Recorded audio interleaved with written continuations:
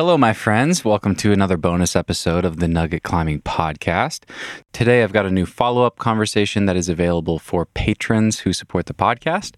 Anyone who supports the podcast for $5 per month or more can get access to now 33 follow-up episodes that I've put out with past guests from the show. I like to reconnect with guests who I've had on and just follow up with them about some of the things that we may have talked about in our first conversation, routes they've been trying. And very often I like to deep dive into a really specific topic in these follow-up calls. And my guest today for this follow-up call is Steve McClure. Our first episode was episode 68, so if you haven't listened to that one, I highly recommend that episode with Steve. And this is basically a full-on round two. The full length of this follow-up is 1 hour and 40 minutes. So basically a full-length episode, and it's always so good to talk to Steve. He's a really thoughtful guy and one of the best red point climbers in the biz. He's been pushing standards in the UK and worldwide for decades. Steve is 50 years old now, and he's climbed 15B. He put up the hardest route in the UK with Rain Man. That was about 4 years ago that he did that, and he's still climbing really hard. So as far as learning about tactics and red pointing and tricks for breaking through plateaus and things like that when it comes to projecting a hard route, this guy is about as knowledgeable as anyone out there. So yeah, I really enjoyed this conversation. We talked about what he's been up to for the last year since our first conversation. And we talked about sending the route Lexicon, which is a Neil Gresham route, E11 trad route in the UK. It's like a 514A where if you fall off the last hard move, you might hit the ground. So a really scary and potentially even dangerous 514A given the British grade E11. We talked about what the experience was like climbing on that and how he approaches a hard head point like that, rehearsing the route on top rope, and when he decides to give it a go from the ground and how he navigates risk and how he assesses the risk versus the reward in a situation like that with a hard and potentially dangerous route. So you guys will hear all of that in this free teaser today. The free teaser is about 25 minutes. But as I said, the full episode's an hour and 40 minutes. So this is a really full-on great conversation with Steve. We went on to talk about some testing that he did recently with lattice training. He tested his critical and peak force, and that was really interesting to hear about. I was curious to hear what the implications are, what that means for him as far as what he should work on to potentially climb even harder than he has. We talked about that. We answered some listener questions from our first conversation and questions from patrons that I asked for when I told people that Steve was going to be coming back on the podcast. We talked about tips for breaking through a plateau if you're trying a hard route, a hard sport climber or trad route, and you get stuck falling on the same move over and over, and some of the strategies that Steve uses to continue making progress in that situation. We talked about advice that Steve would have for his younger self and things that he would do differently as far as training and nutrition and things like that. We talked about dealing with injuries and why long-term projects tend to lead to a more fulfilling experience than on-siting or doing things really quickly, and some of Steve's top climbing achievements and memories from a lifetime of climbing. We also talked about Will Bozzi repeating his route mutation. That happened since we talked last, and that was really cool to hear about because Steve and Will had talked a lot about that route while Will was projecting and trying to do the second ascent. So that and a lot more. This is a great conversation with Steve. I really hope you guys enjoy it. And the full version is available right now. If you want to hear the full thing, just go to patreon.com/thenuggetclimbing. You can sign up for $5 per month. You get access to lots of good perks. You can read about it there, and you can cancel at any time. So it's only $5 a month, so hopefully that doesn't feel like a big expense for you guys, and it really does add up super quickly. Every dollar truly helps, and that support from patrons is what is supporting the Nugget Climbing Podcast. So it's awesome. I really appreciate it, and it means a lot to have your support. And that said, without further ado, I hope you enjoyed this free teaser with Steve McClure. Yeah, so last time, in our first conversation, you and I talked quite a lot about motivation. And that's something I've always admired about you is you're able to tap into your top end and really bring that up and get the absolute most out of your skill sets and out of your strengths that you have to do these really hard red points from time to time. But in between, you seem really relaxed about that highest end performance, and you're able to just pivot and follow your motivation and not be stressed about, always trying to send the hardest thing you've ever done. And that just, it's really interesting to me. I think I get a little bit more stuck with always trying to progress, always trying to climb my hardest and things like that. And I can learn a lot from you in that regard. And I just always draw inspiration from that. But I think it'd be fun to just hear what you've been motivated on for the past year since we've talked. What has been exciting to you, and what have you been up to? So, obviously the lead into the last year, the start of last year wasn't great.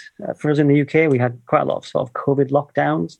And it wasn't until really, I think, April when we were sort of out and about doing stuff and able to work again. So I didn't really have anything in my mind then. And the year before I'd been a bit sort of wishy-washy as well. So there was nothing really on the spectrum. I didn't have any specific routes I wanted to do. And not even a specific style either. It wasn't like I was bouldering or sport climbing or deep water soloing or anything. I was just wide open. That was unusual in a way, because if I look back over maybe the last 25 years of my life, there's always been something that I've been drawn towards, or, even if it'd been not at the forefront of my mind, but tinkering in the back. But I just felt as though I was completely without goal. And actually, that was quite cool. That was nice to have nothing to be, not so much stressing about, but it's quite nice to be able to just go wherever you fancied. And as it turned out, last year was a real case of things just springing up before me. I had no plan. And then looking back on the year, I did some cool stuff. I certainly, I felt as though it was some cool stuff. And none of those were planned at all. Like, I would never have imagined doing them at all before the year started.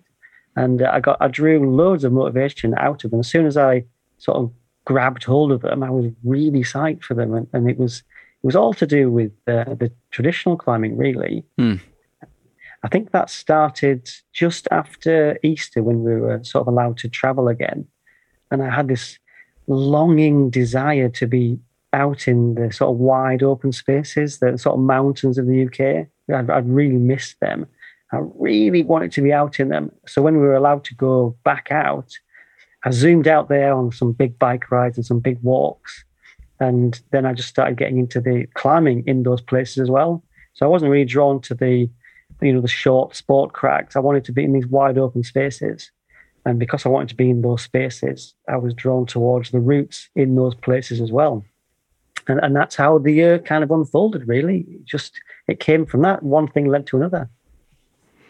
What were some of the highlights as far as the climbing goes? I think you mentioned, we've been emailing back and forth, and you mentioned that you thought you did your hardest trad route last year, which is awesome. Yeah, it's funny when we talk about hardest, because there's different ways of interpreting hardest, isn't there? You can have an all-out number, which could be your physical hardest effort. It might have taken you 100 days, for instance. That's the hardest thing you've ever done. Or it could be your hardest on-site or your hardest flash. Or how about the hardest thing you've done in a couple of days? It's all very arbitrary to some extent. And sometimes you can kind of come to some conclusions depending on how much effort you put in on a given day. And certainly I did a trad route last year, which I did it in a relatively short space of time, but it was hard and it just pushed me. I fell off it the first time I tried to lead it, took quite a big fall, and then managed to not fall off it the second time I tried to lead it, but it was really flipping close. It was really close, and I just felt as though I had to really hold it together for both of my attempts on that route. And I don't think it's the hardest traditional route in the UK. Maybe it is, I don't know. It's certainly a big grade, but it's just such a good route. Great climbing and a great position. Yeah, man. What's the name of it, and can you describe it a little bit? Yeah, yeah. So it was climbed by Neil Gresham in September last year. He's called it Lexicon. He's given it an English grade of E11. Oh, yeah. Well, there's a film about this that just came out recently. Yeah, yeah, there is. Yeah. I haven't watched that yet.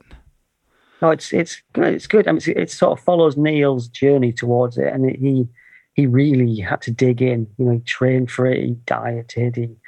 He did everything that you need to do for a hard red point. Everything, but this is not a red point. To sort of like break it down, you've got the route itself is, how many meters high is it? It's probably 25 meters or something like that. It's 26 meters long or something. I think sounds about right. And then you've got protection at about 2/3 height, maybe a little bit less than 2/3 height, maybe a bit less, yeah. And the climbing is hard right to the last move, like right to the last move. So the maths of the route, the sort of like fall potential is really compelling because, if the gear was at half height, then it'd be just too dangerous. You just hit the floor and you fell off. You wouldn't stand a chance. If the gear was at 3/4 height, then you'd be safe. If you fell off the last move, you'd just be all right. You might take a bit of a slam into the rock or something, but you're going to be okay. But where it is, it's really borderline as to whether you're going to. You just don't know what's going to happen. And the gear is good. I think it's good. I won't get into the complexities of the gear, but there's a couple of really good bits, but they're off to the side. And then the bit you actually fall on is all right. But if that comes out, you start swinging and adding further distance to your fall. But I think the gear is generally not all going to rip out. But it's just the fall is just, it's so compelling. But anyway, I tested the fall, obviously. But wow. Yeah. So I didn't fall off the last move. I fell off about 1 meter below the last move. And I ended up about 3 foot above the belay at the bottom. Oh, man. It's like almost the full height of the wall. And it was pretty spicy. I ripped a piece of gear out as well. That didn't help. But yeah, I ended up pretty close. And it was, but so like sat on the rope, it was like, oh, so what does that tell us? Like, what happens next?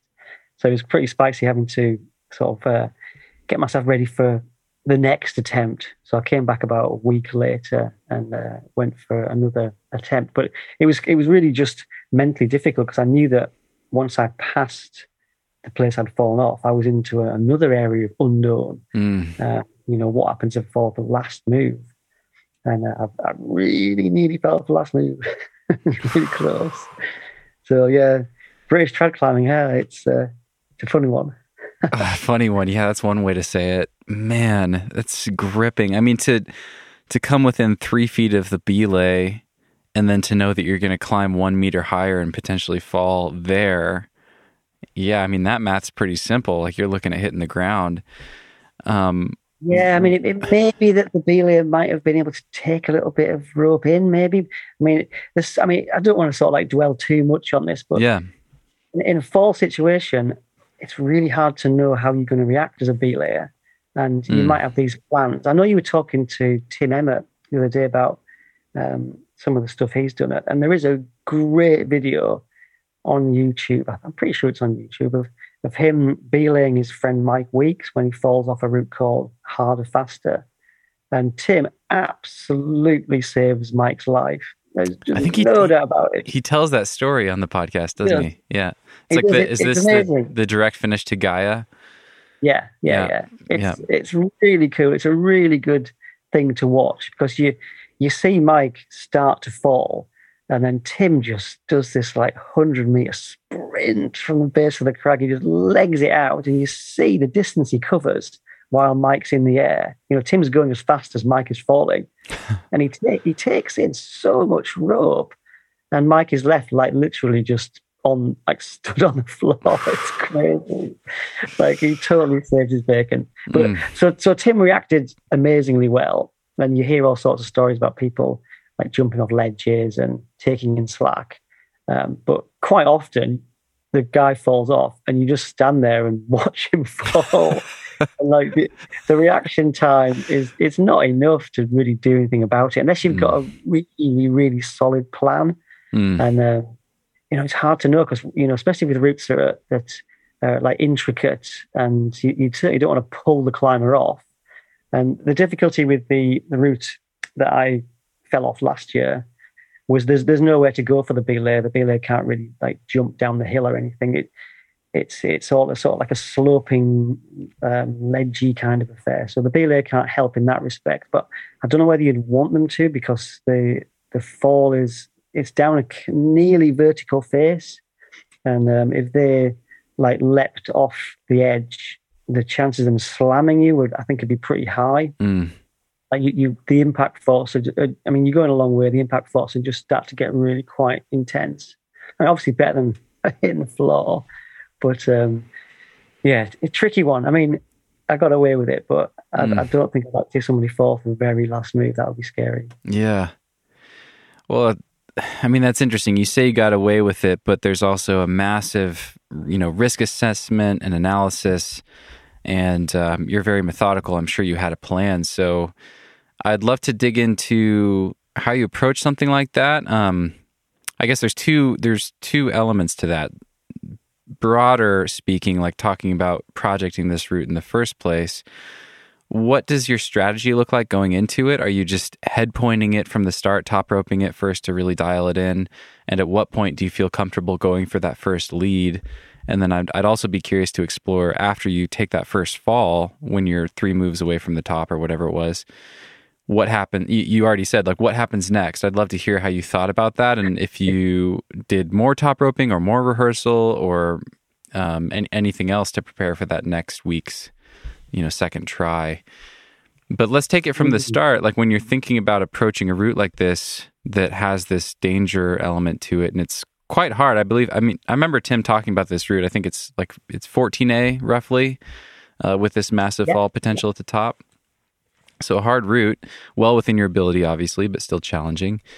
What does that strategy look like tackling one of these hard, scary E climbs, E11? Yeah.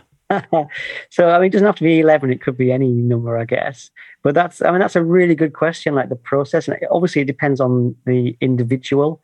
I think that I'm not a very big risk taker. I'm quite a, like you say, methodical, quite a sort of engineer at heart. And I'll have basically a look to see what the gear is, how good the gear is, and where the gear is. So that's pretty much my first port of call, regardless of how hard the climbing is. Like, I've got to know what the gear situation is. And if the gear is not very good, then the climbing is going to have to be pretty damn easy for me to go for it. In fact, for a lot of relatively bold climbers, they'd probably think that the level I have to bring the climbing down to justify a scary, dangerous lead is probably like overly cautious. Like I wouldn't like to solo, like 5, 10 even. I don't like to put myself into a position of potential risk. So yeah, stage 1, check the gear, do the sort of maths on the route. Where is the gear relative to the ground? How good is the gear? What chance of it falling out? And once I've sort of conquered stage 1, I can then start to build up the risk factor around that gear. So just taking this particular route, this route Lexicon we've been talking about, the gear seemed all right. I thought it was going to stay in, and it looked like the chance of hitting the ground was relatively small, relatively. So I worked from there. And I know a lot of people work on the same principle, but a lot of people don't as well. A lot of people will look at the climbing first. So it's not so much the gear. They look at the climbing, and then they'll decide what their chances of climbing that route are without falling. And if they feel as though they can, then any gear is a bonus. If there's no gear, then all right, they're okay. They think they can do it. And a lot of the grit head pointing in a scary situation, there is no gear and you can't fall. So there's no safety there. There might be some pads that you can try and leap on from a distance, but That's not the way that I approach it. I get too gripped, and I'm not into rock climbing for that high consequence type of climbing. I know Tim talked about that quite a lot. He liked the phrase consequence, didn't he? And the way that it really makes you, put yourself right in the moment. And if you accept that there's a big consequence, you really zone in on the climbing. I'm not so. I don't thrive on high consequence levels, to be honest. I like to just go climbing and to be able to keep on going climbing. Yeah. I'm like you. I think most people probably I like sport climbing. Yeah. I'm probably much further on that end of the spectrum than you are even. Well, I want to ask this then. What level of preparedness do you feel like you have to have before going for that first lead? Do you top rope it successfully a certain number of times, or is it just more of intangible, like feeling of comfort that you have with the climbing in the gear? How do you think about that? I mean, that's another really good question, is, when to go for it. And yeah, I guess you could draw some kind of graph, couldn't you, where you've got a sport route which is super safe, and then you've got a traditional route which is totally dangerous with no gear, and you're going to die if you fall off. So there's you've got different places in between those levels where you have to look to see how comfortable you are.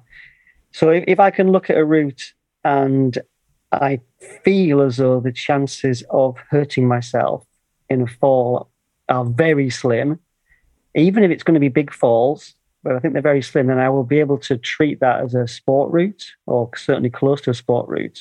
So I'll just go for it straight away, maybe even before top roping it, but probably not. But one top rope, that's enough. I'll then give it a shot. Then as we move further away towards the danger end, then obviously I'd like to be a bit more prepared. But to be honest, by far the majority of traditional routes that I've done, I've barely been able to top rope them. Maybe once has been enough. And in the case of this route, Lexicon, I did it on self belay once, and then I was right. I'm on for a lead. I think I can do it. I've just done it, so therefore I should be able to do it again.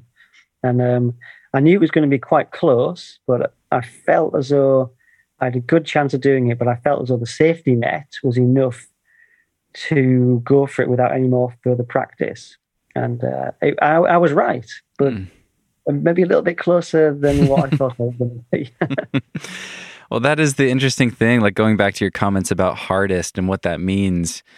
That's an interesting principle, I guess, with these routes that aren't at your physical limit, but you're doing them much quicker than you would do Rain Man or something like that. Like you can almost make the experience less meaningful if you over prepare. There's like some sweet spot where you're doing it at kind of your earliest opportunity, where you're prepared enough to be able to pull it off, but you haven't just wired the entire thing. And because I could imagine if you had spent like an extra month trying Lexicon, it might have been less interesting when you actually climbed it. Might have been less rewarding. Oh, yeah. I mean, the thing is that the fact that I fell off it added a whole level of psych, and it was so interesting to go back and try and do it again and succeed. I felt as I had a real experience. I think if I'd just done it the first time, it would have been a relatively small experience. It would have been great, but I certainly racked up the experience points with that one. And I honestly feel as though it was an awesome experience to go through the falling and having to reassess and come back up with a plan, and then to go through it again was really good. So yeah, it's like you say, to just dial something down. I mean, I've done it before in the past. We've all done it, where you red point something, and for whatever reason on that given day, it wasn't so much a big deal. Everything went well, conditions were good. You just set off, tried a bit hard, and then you were at the top. And you were like, oh, that wasn't that hard, actually. What was that all about? I've spent 20 days trying it, and, it wasn't very hard in the end. You sort of walk away from it feeling as though you had a fully rounded experience. Mm.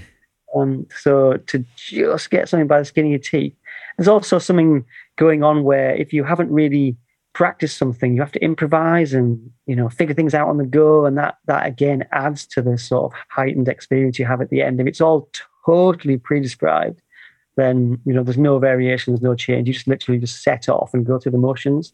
But I love it when you got to improvise and, that handle you were going to use, suddenly you can't hold it anymore for whatever reason, got you a different one. And, your feet skid off and all that sort of stuff is great. Brilliant. So that brings us back to that time frame in between the first try and the second try. What happens after you fall off? Like, how do you think about the route? What are you doing in your own head to mitigate the risk from there on, or to get yourself psyched for another try? What did that look like? So, obviously the route in terms of its actual climbing, it's just like you think about it like you're thinking about a red point. So you go through the moves, this hand here, that hand there, foot here. It's just the same, like where you really think about every single move while you're lying in bed or on the bus or whatever. That's the same. But there's this little thing in the background, this little sort of heart flutter thing that you imagine like what it's going to be like to fall off, and you're going through that as well. You're thinking, right, well, if I fall off from here, considering where I got to last time, where could I get to there? And you're thinking about that quite a lot as well. But I just convinced myself that falling off the last move was going to be just okay. But to be honest, I'd kind of convinced myself that I wouldn't fall off the last move. I was pretty sure that the move that I fell off was, for me, the hardest move, not by very much. I kind of figured if I could get through that, I'd probably be okay, because the last moves are sort of positive, edgy stuff. But I just underestimated the fatigue level, and I got through the move that I'd fallen off and started putting the next few moves together. And it was like, ooh, I'm actually a bit more tired than what I thought I was going to be up here. So, like I said, it's one of the few routes where, having done it, I was really psyched, obviously really happy, like, hey, brilliant, that was great. But afterwards, I sort of took myself off.